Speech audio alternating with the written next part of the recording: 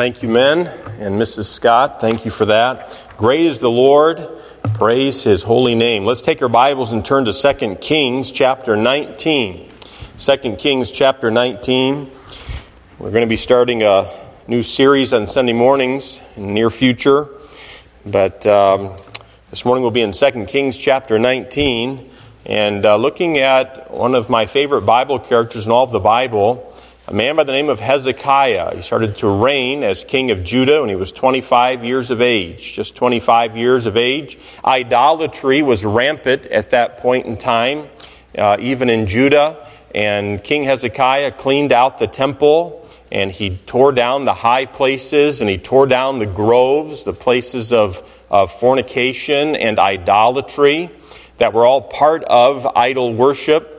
And the entire nation, you could think of it this way, was completely consumed with the culture all around it.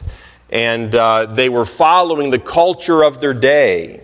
And this 25-year-old king comes to the throne, and he literally goes in a different direction. He leads the nation in an entirely different direction than what his own father had led the nation to do.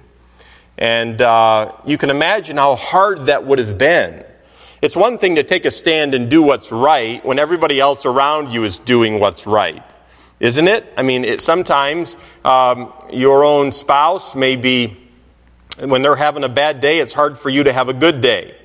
But when they're having a good day, they help you have a good day. But you can imagine being this young king, 25 years old, he comes to the throne, his dad's led in the wrong direction, and literally he has to tear down some of the very idolatrous things that his dad had built up. And I don't imagine all the people were like, hooray for Hezekiah, thank you for taking away our idols. And I think they probably enjoyed their lifestyle, but Hezekiah led them to do what was right.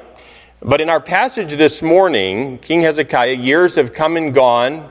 Let's see here, he'd be about 39 years of age, so 1 year older than me. And he's faced with a situation that's impossible. It's impossible. Everything from a human perspective looks like things are against him. There is no way, from a human perspective, he's going to survive this. The Assyrians were not nice people. I've talked to you about the Assyrians before. You remember the Assyrian city of Nineveh. You remember it?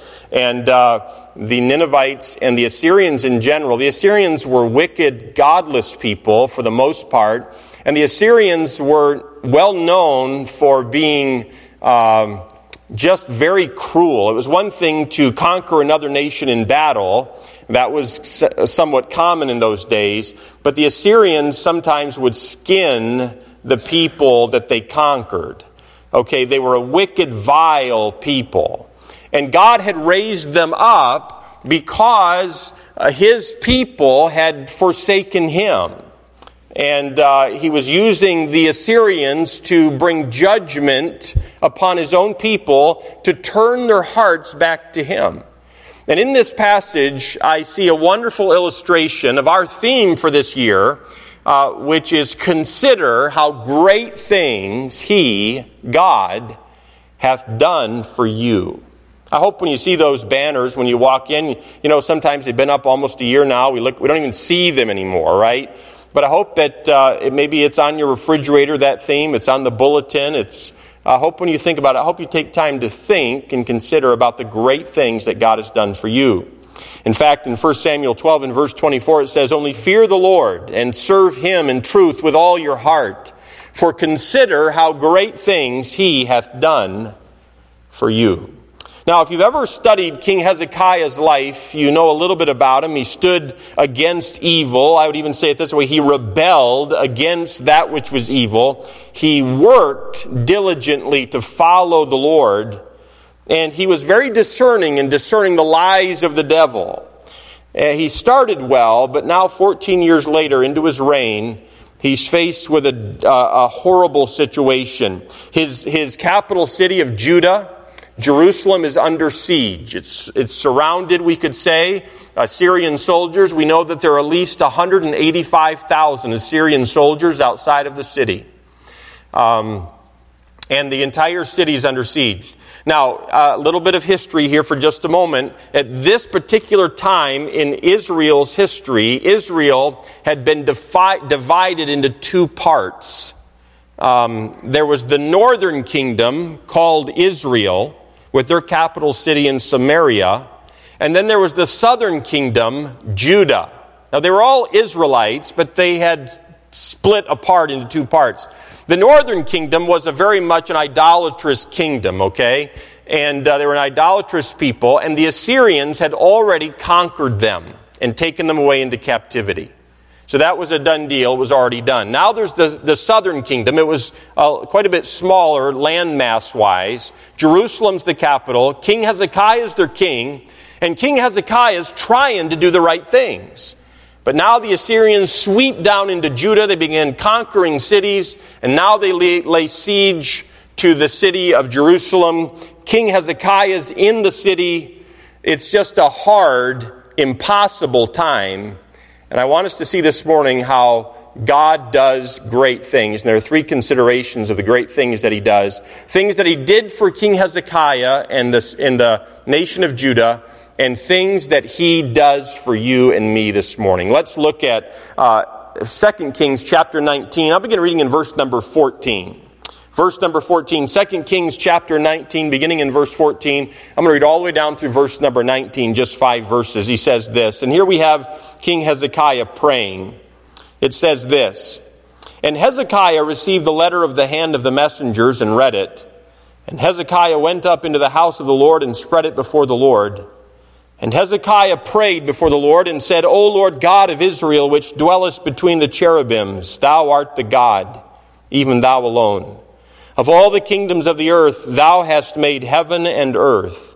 Lord, bow down thine ear and hear. Open, Lord, thine eyes and see, and hear the words of Sennacherib, which hath sent him to reproach the living God. Of a truth, Lord, the kings of Assyria have destroyed the nations and their lands, and have cast their gods into the fire, for they were no gods, but the work of men's hands, wood and stone. Therefore they have destroyed them. Now therefore, O Lord, our God, I beseech thee, save thou us out of his hand, that all the kingdoms of the earth may know that thou art the Lord God, even thou only. It's a beautiful prayer, those 5 verses. King Hezekiah takes his problem to the Lord. He literally takes it and he spreads it out. He lays it before God. And he prays over it. And he says, God, you need to protect your name. Lord, I need you to intervene. I need you to save us, because without you, there's no saving at all.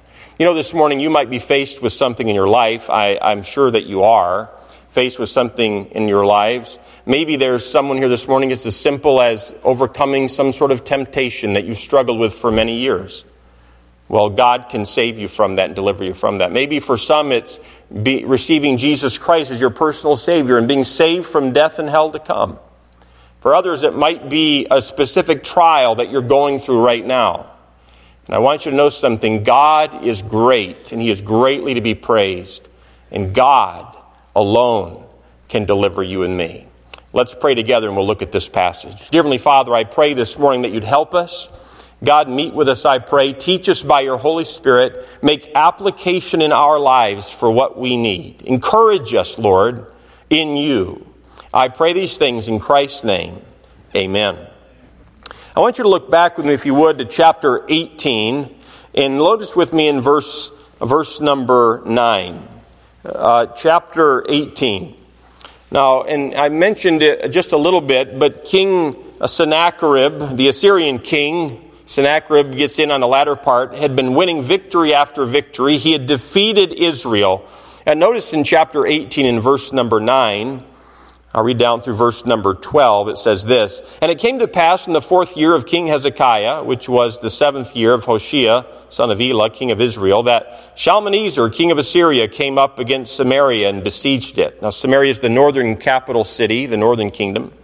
And at the end of 3 years, they took it. You imagine living in that city for 3 years, but at the end of which they're overcome. Even in the 6th year of Hezekiah, that is the 9th year of Hoshea, king of Israel, Samaria was taken. And the king of Assyria did carry away Israel unto Assyria, and put them in Halah, and in Habor by the river of Gozan, and in the cities of the Medes. Why? Notice verse 12. Because they obeyed not the voice of the Lord their God, but transgressed his covenant, and all that Moses the servant of the Lord commanded, and would not hear them, nor do them. So very simple, and this is not the message this morning, but the nation of Israel, the reason why they had been conquered and led into captivity, and by the way, captivity for Israel is always a picture of captivity for sin, in sin, or to sin, bondage in sin for you and for me. The people who have been saved, delivered, brought across the Red Sea on dry ground, saved by the blood of the Lord Jesus Christ. Speaking of you and I, many of us this morning.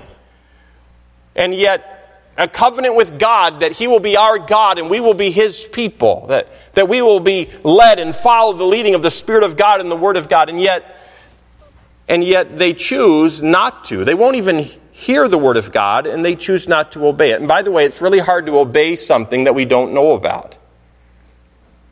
It's really hard to know what to do when we forsake gathering ourselves together to find out what we ought to do.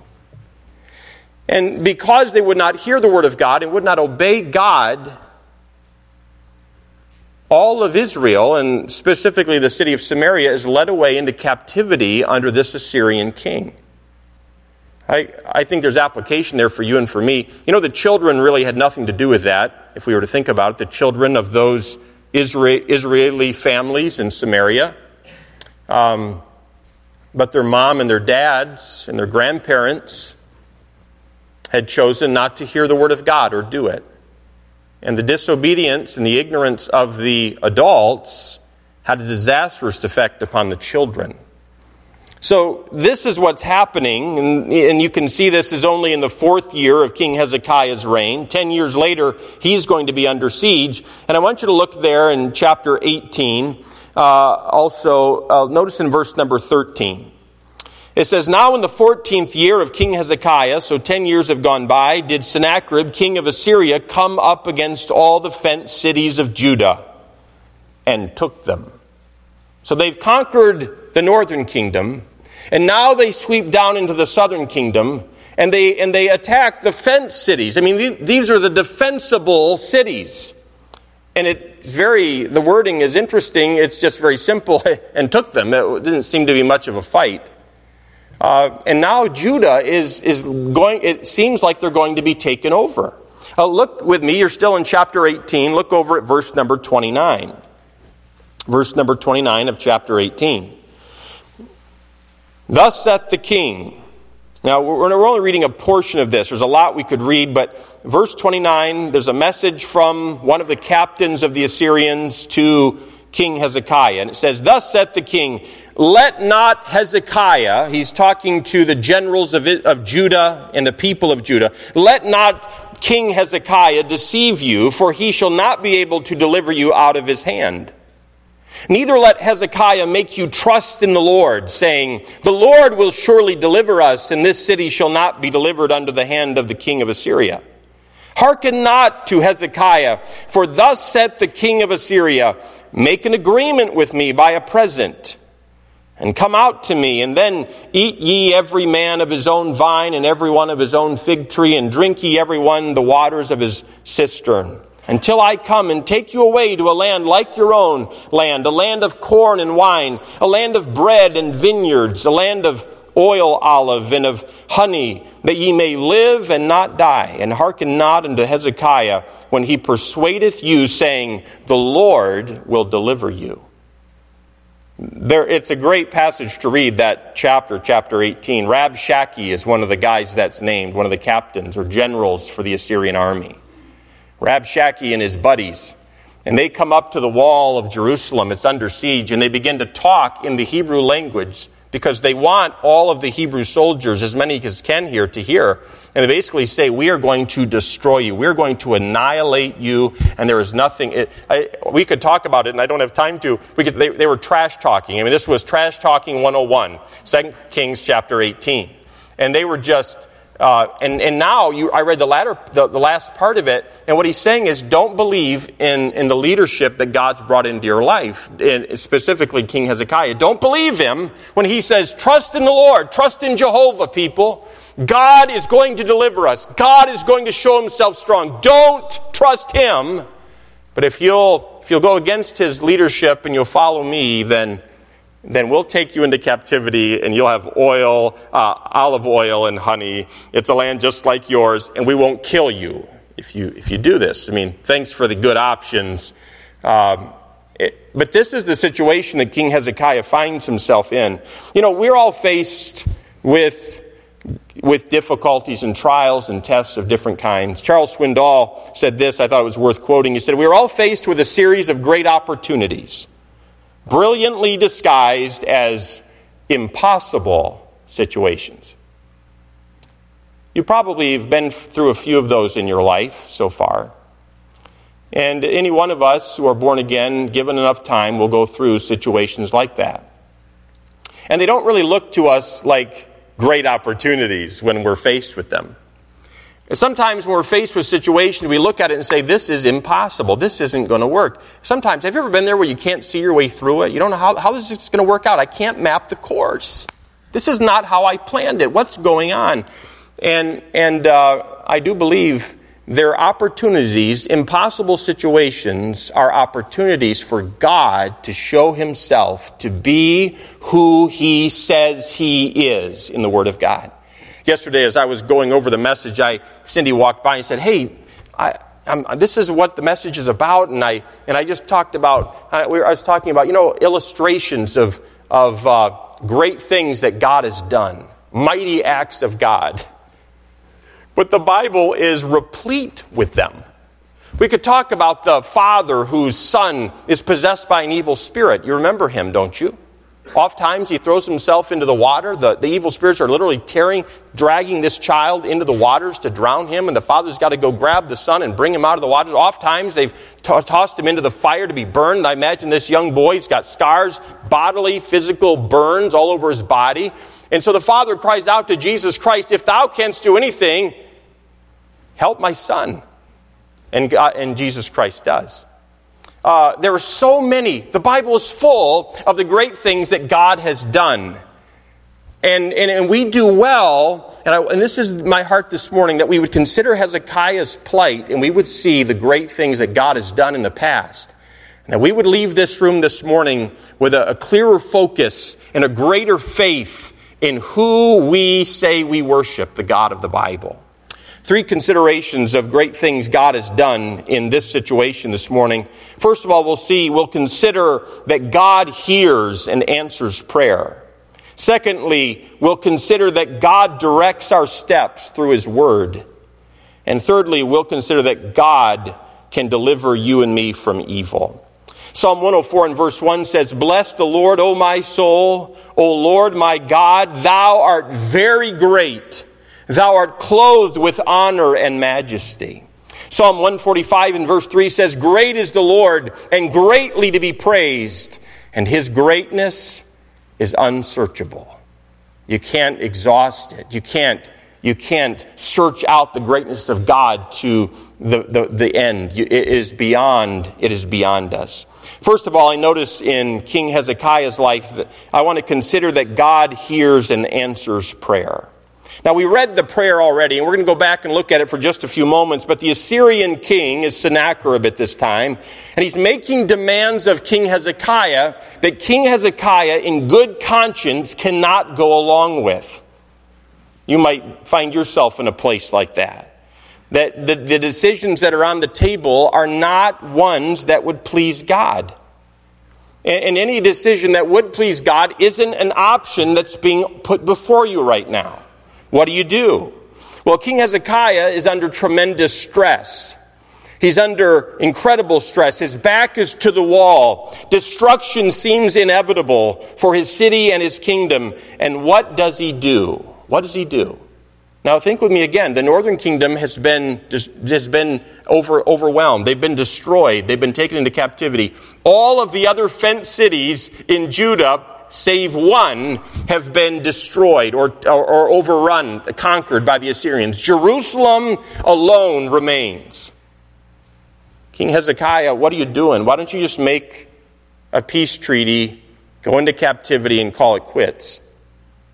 You've had 14 years. It's been a nice run. You tried to serve God, and things just haven't worked out. King Hezekiah chooses to pray. A king chooses to pray.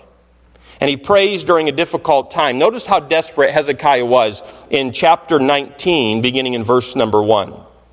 Chapter 19 of 2 Kings, beginning in verse 1, it says this, "And it came to pass when King Hezekiah heard it, that he rent his clothes." And that was a Middle Eastern, it was a sign of distress. It was a sign of self-humiliation, of self-humbling. He is not concerned about what people think about him. You get the idea? He covered himself with sackcloth, and he went into the house of the Lord. And he sent Eliakim, which was over the household of Shebna, the scribe, and the elders of the priests, covered with sackcloth, to Isaiah. Now, this is the first mention of Isaiah the prophet in the Bible up to this point. He sends these men, his counselors, to Isaiah the prophet, the son of Amos. Notice verse 3. "And they said unto him, Thus saith Hezekiah, This day is a day of trouble and of rebuke and blasphemy. For the children of Israel, God's people, are come to birth, and there is not strength to bring forth." What happens when a woman who is great with child comes to the place of birth and she cannot bring that child forth? What happens? The child dies and the mother dies. In other words, this is a life and death situation. King Hezekiah understands. He looks around. He sees what's happening all around him. I imagine he's looking at his people and some of his soldiers and maybe some of his generals. And they're saying, you know what, we don't want to be destroyed. Let's just give them what they want. We'll go into captivity. They say it's a good land. They say it's just like ours. It's going to be all right. Let's just go along. I imagine there's some pressure like that. I imagine there are others who are saying, no, we're going to die here. We're not giving up anything. And he, as the leader, has to say, what do I need to do? What do we need to do? He's looking around and saying, everybody else has been destroyed. Maybe it's just God's will that we be overrun as well and taken into captivity. After all, it's happened everywhere else but here. He says, your people are brought to the place of birth, and there's no strength left. And really, he's asking Hezekiah to pray. And notice there are only two reasons why Hezekiah prayed. And there are two reasons why Hezekiah expected God to answer him. First of all, he prayed because he was in trouble. And he didn't have the strength to overcome the trouble. Folks, you and I need to be people of prayer. We need to be instant, in season, out of season when it comes to prayer. But certainly during difficult times.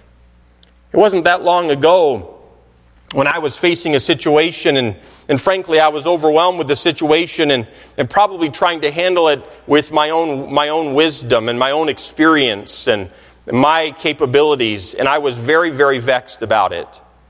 And there was really no hiding the vexation. And Cindy came into my office. She said, "Seth, you need to pray about this."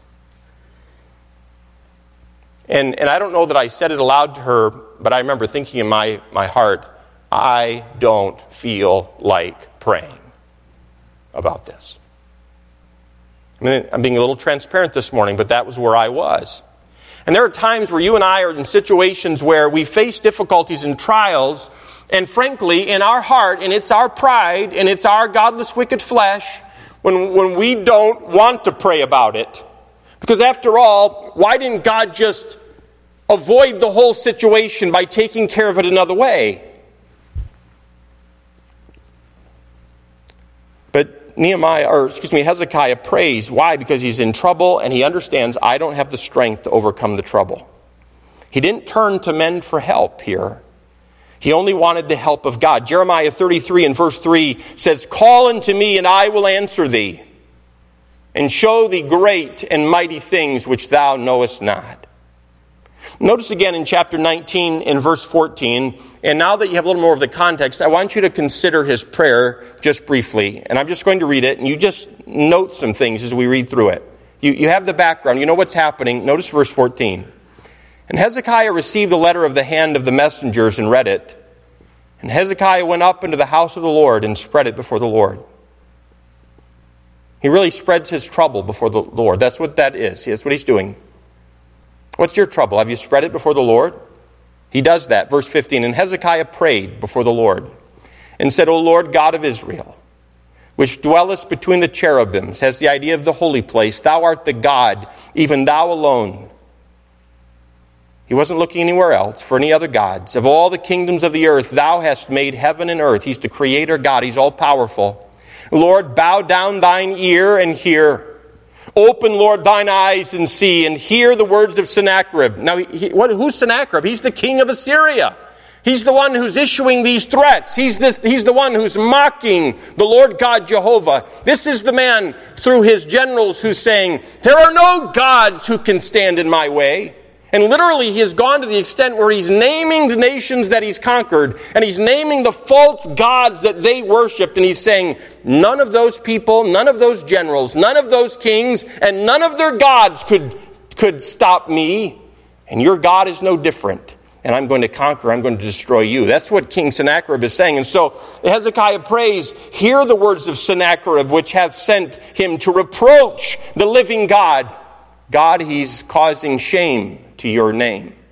He's dishonoring you. Verse 17, of a truth, Lord, the kings of Assyria have destroyed the nations and their lands. That's the true statement. Verse 18, and have cast their gods into the fire, for they were no gods, but the work of men's hands, wood and stone. Therefore they have destroyed them. Now therefore, O Lord, our God, I beseech thee, save thou us out of his hand, that all the kingdoms of the earth may know that thou art the Lord God, even thou only.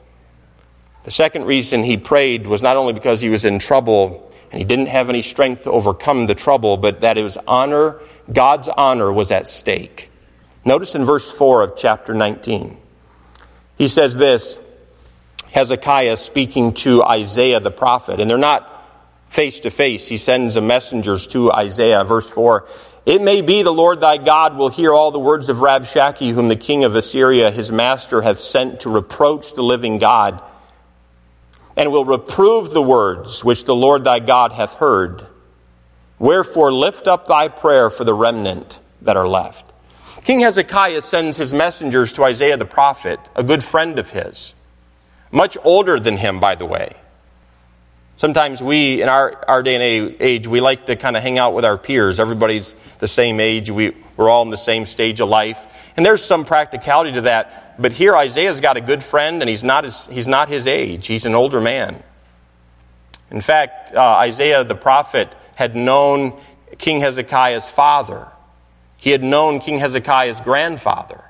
He had known King Hezekiah's great-grandfather. Hezekiah reaches out to his friend Isaiah the prophet, and he asked Isaiah the prophet to pray for him. And by the way, there are some very real advantages to asking spiritual people who know God and walk with God, people who know his word. There's some wonderful advantages to reaching out to people who know God and walk with God. And that's what King Hezekiah does here.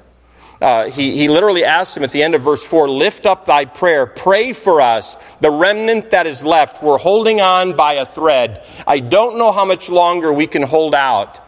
I need you to pray for us. Is there really any benefit of asking someone else to pray with you about a matter? In Matthew chapter 18, Jesus Christ said this, again I say unto you, that if two of you shall agree on earth as touching anything that they shall ask, it shall be done for them of my Father which is in heaven. Why? For where 2 or 3 are gathered together in my name, there am I in the midst of them. One of the keys of biblical prayer is knowing what to ask for in the first place. And sometimes it's hard for you and I to know what to ask for. Sometimes it's not. Husbands, love your wives, even as Christ also loved the church and gave himself for it. I know what I ought to pray for there. Lord, help me to love my wife like Christ loves the church. Or there are some things that are crystal clear about being honest. Lord, help me to be honest. Hardworking, help me to be hardworking. Giving, kind, a lot of things we know what we ought to pray for, and we just don't pray for them. But sometimes we're in situations where we're not exactly sure what we ought to pray for. And there's a lot of benefit of gathering together with godly people and considering together. I'm not saying even talk about it, but gathering together and praying together about a matter. And sometimes God will lead you and I how to pray through one another praying as we ought to pray. 1 John chapter 5 talks about, and this is the confidence that we have in Him, that if we ask, this is the confidence that we have in Him. Let's turn there because it's escaping me for just a moment. 1 John chapter 5, and it'll be good for us to look at it together.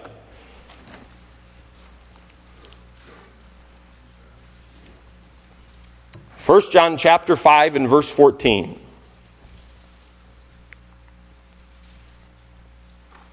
We're talking about prayer. We're talking about biblical prayer. Well, how do we know what to ask for? Well, verse 14 of 1 John 5 says it this way. And this is the confidence that we have in Him, that if we ask anything according to His will, He heareth us. And if we know that He heareth us whatsoever we ask, we know that we have the petitions that we desired of Him. So, God hearing us is dependent upon us asking for what is right. In other words, if I'm going to ask for something that's wrong, I can't expect God to hear me. You can't expect God to hear you if you're asking for something that's not God's will.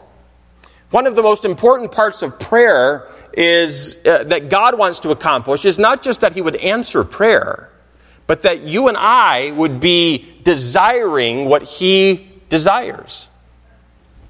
And so we have this need to know what we need to ask for. And so Hezekiah, back in 2 Kings chapter 19, sends word to his good friend Isaiah the prophet, a godly man, and he literally is asking him, I want you to pray for us, the remnant, that God might deliver us. Do you have a godly friend that you go to for help in prayer? Do you have a godly friend that you go to for counsel? Are you that kind of a friend? Are you the kind of a godly friend that if a friend comes to you and says, hey, I need you to pray for me about this. I'm facing a situation. I don't know what to do. Are you the kind of friend who can give godly counsel? Are you the kind of friend who when you say, I'll pray for you, you do it? And not just verbalize it and then brush it away from your mind, but are you the kind of friend who bears one another's burdens? According to Galatians chapter 6 and verse 2, and so fulfills the law of Christ, the law of love. Isaiah was that kind of a friend. I have to say, one of the things I enjoy so much about Wednesday night in our prayer meeting, and sometimes it's more of a Bible study and sometimes it's more of a prayer meeting, but one of the things I enjoy so much about it is gathering together, and I've really grown to appreciate and love this group of people of Trinity Baptist Church who are willing to come together and gather together midweek for the sole purpose of bearing one another's burdens. For the sole purpose of thinking about you and thinking about me, thinking about a Sunday school class, thinking about the music ministry, thinking about people who are suffering and going through hardships. And their sole goal is not to come to be entertained, not come impress me, but just to come and very much selflessly willing to hear other people's needs and hardships and hurts and take time to biblically ask God for you and for me on our behalf. Isn't that wonderful? Isn't it good to know that you have some people who are dedicated to praying for you? It's a wonderful thing. It's a selfless thing. Isaiah was that kind of an individual, and Hezekiah reaches out to him. Psalm 116 and verse 1 says, I love the Lord because He hath heard my voice and my supplications, because He hath inclined His ears unto me. Therefore will I call upon Him as long as I live. Isn't that a wonderful verse? The psalmist says, I love you, God, because you hear my voice. And the Bible says we love Him because He first loved us. Part of that love is that He listens to us. And the psalmist says, I love you because you hear me. And because you've inclined your ear to me, and he says, because you incline your ear to me, because you want to hear me, because you're listening for me to talk to you, I will call upon you, I will pray to you, I will ask you for help. As long as I'm alive, I will pray to you. So I consider, first of all, that God hears and answers prayer. Secondly, I consider that God directs our steps through his word. Psalm 119, 105 says, thy word is a lamp unto my feet and a light unto my path. In times of tremendous difficulty, King Hezekiah sought the godly counsel of his friend Isaiah the prophet. What a valuable friend Isaiah was to King Hezekiah. Isaiah really had watched Hezekiah grow up. Remember, he knew his great-grandfather. Great-grandfather Hezekiah, you're having a son, great. Grandfather Hezekiah, you're having a son, wonderful. And then Dad, you're having a son, what are you going to name him? Hezekiah the fourth. No, it wasn't that way. They were different names. We're going to name him Hezekiah. 25 years old. Isaiah might have been there when Hezekiah took the throne of Judah. Isaiah would have been giving him counsel and praying for him, no doubt, and watching and observing how this 25-year-old king began to stand for the Lord and exalt and honor the word of God when everybody around him, the nation to the north, his nation was totally engrossed in idolatry and rebellion. It's a wonderful thing to have a friend that tells us the truth. Proverbs 27 and verse 17 says, iron sharpeneth iron, so a man sharpeneth the countenance of his friend. The Bible says, faithful are the wounds of a friend, but the kisses of an enemy are deceit. They're deceitful. So Isaiah gave Hezekiah messages from God, and that was the prophet's responsibility. He was a foreteller. They didn't have the Bible, all 66 books like you and I have it today. And so God would give a message from himself to the prophet, and then the prophet would go to the individual or the people, and he would preach it, he would speak it, and he would say, thus saith the Lord, Jehovah has a message for you, and here is what it is. And that's what Isaiah would do for Hezekiah. Really, the whole Bible was given this way. In 2 Peter chapter 1 and verse 20, it says, knowing this first, that no prophecy of the Scripture is of any private interpretation. For the prophecy came not in old time by the will of man, but holy men of God spake as they were moved by the Holy Ghost. The whole of the Bible was given by God through his messengers. 2 Timothy chapter 3 and verse 16 says it this way, all Scripture is given by inspiration. The word inspiration means God, he breathed. God breathed. All Scripture is given by inspiration and is profitable for doctrine, for reproof, for correction, for instruction in righteousness, that the man of God may be mature, perfect, thoroughly furnished unto all good works, ready for battle. Well-equipped, parents who know how to train up their children. The Word of God, by the Spirit of God, teaches us that. It equips us. How do I pastor? Well, the Word of God will answer that. What kind of a man should I be? What kind of an employer or an employee should I be? What should I do in these situations? It's the Word of God. And so God, by his prophet Isaiah, would deliver the truth to Hezekiah. Hezekiah, this is what you need to do. Today, you and I have the Word of God. Really, the message that Isaiah gives to Hezekiah is very basic. Notice in verses 6 and 7 back in 2 Kings chapter 19, verses 6 and 7. Look at the message Isaiah the prophet gave to Hezekiah during his time of crisis. There are really two parts to it. The first part is found in verses 6 and 7. And Isaiah said unto them, thus shall ye say to your master, Hezekiah, thus saith the Lord, be not afraid of the words which thou hast heard. In other words, don't be afraid, Hezekiah, with which the servants of the king of Assyria have blasphemed me. Behold, I will send a blast upon him, and he shall hear a rumor, and shall return to his own land, and I will cause him to fall by the sword in his own land. So God says through Isaiah to Hezekiah, don't be afraid. I've got everything under control. King Sennacherib is going to hear a rumor. And he's going to go home to take care of that rumor, and he's going to be assassinated. God's got it all under control. By the way, this is a good time for us to consider what side we're on. Because it's a fearful thing for me to consider being on the wrong side of God.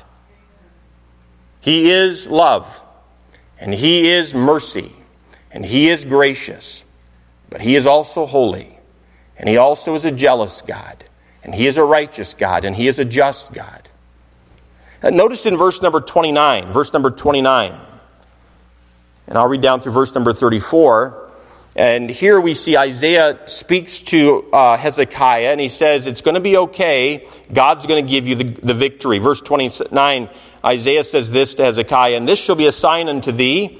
Ye shall eat this year such things as grow of themselves. In the second year, that which springeth out of the same. In the third year, sow ye and reap and plant vineyards and eat the fruits thereof. What's he talking about? There's going to be a future. I mean, Hezekiah is looking at the situation and thinking, there isn't going to be any future. I'm not going to be the king.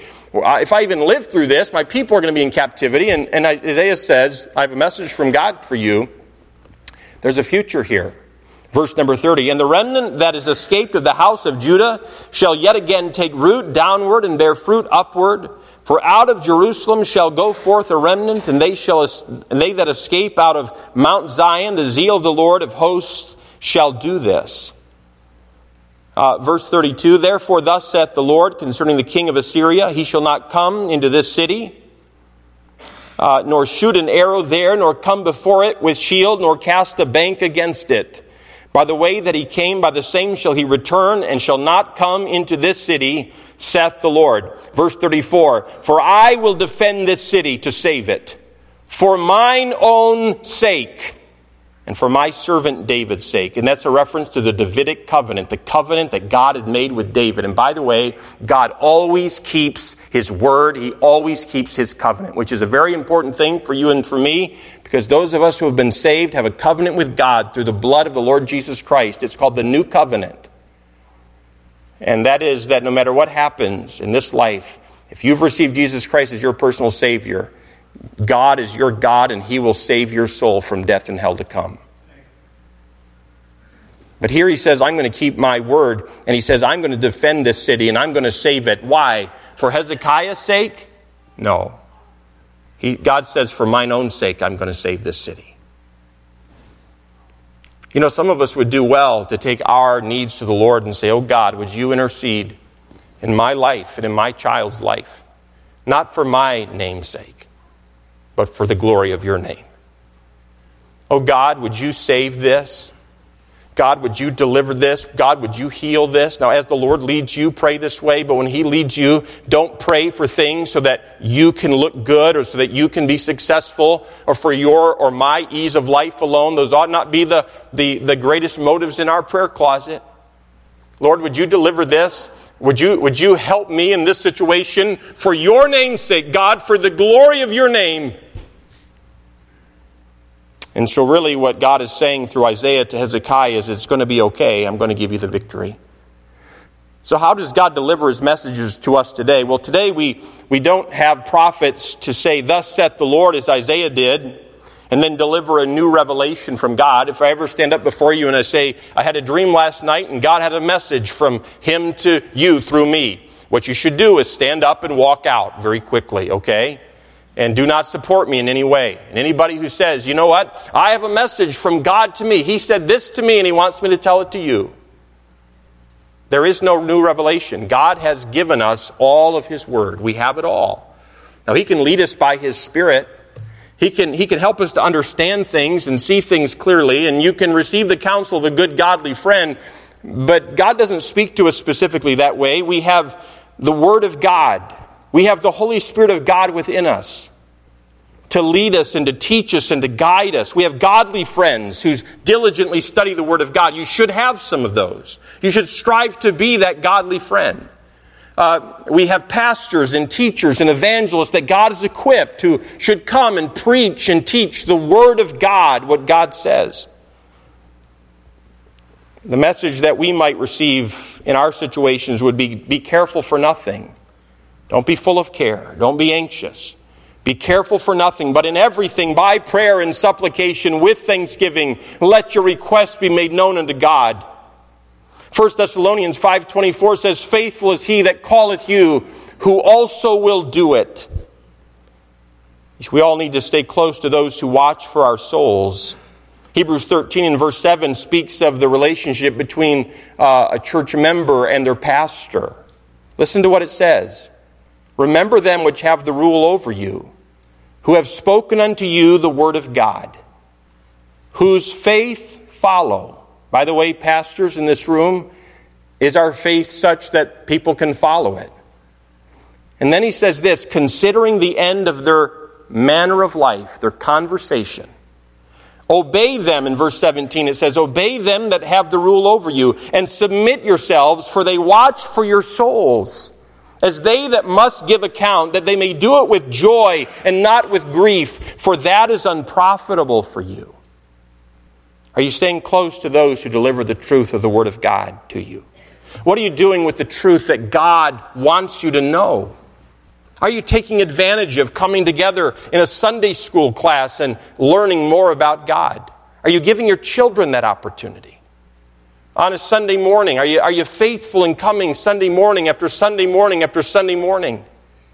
What I found in my life personally is that a walk with the Lord, and my flesh goes against that. It resists the Spirit of God. It's a continual battle. But what I found in my life, and many of you have been saved for a long time, know this to be true. When you receive Jesus Christ as your personal Savior, all your troubles didn't go away, and all the temptations didn't go away, and all of the worldly desires didn't go away. No, you were beginning what God calls His salvation.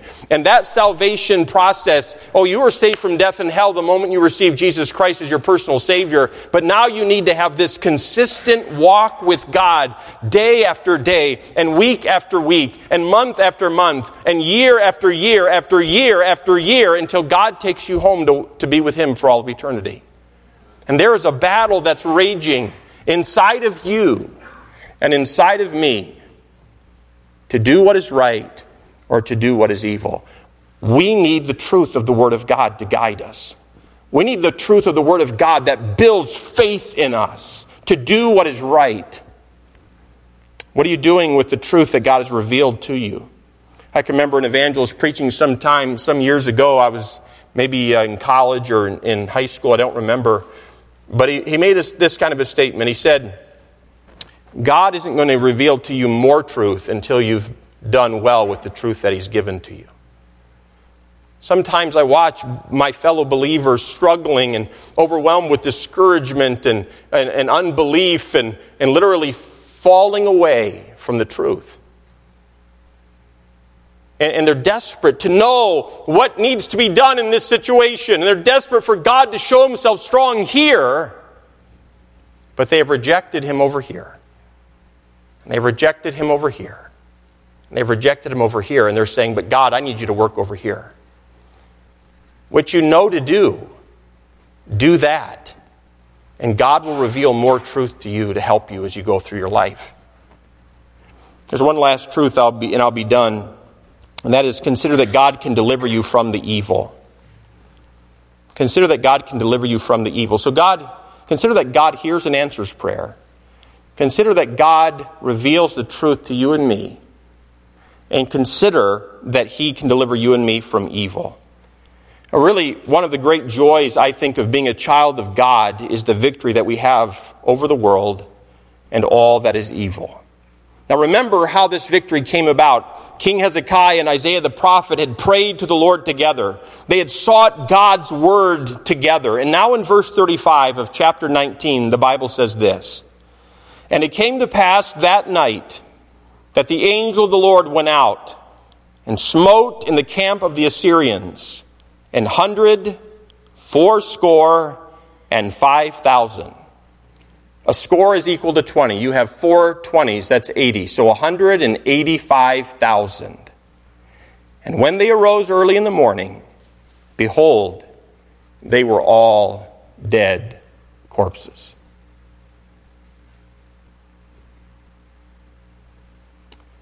I want you to consider this morning how great things God has done. We're thinking about the life of King Hezekiah. He's in a no-win situation. Holed up in Jerusalem. Bad news after bad news just keeps flowing in. This city has fallen. That city has fallen. 10 years earlier, the northern kingdom is taken into captivity in Assyria.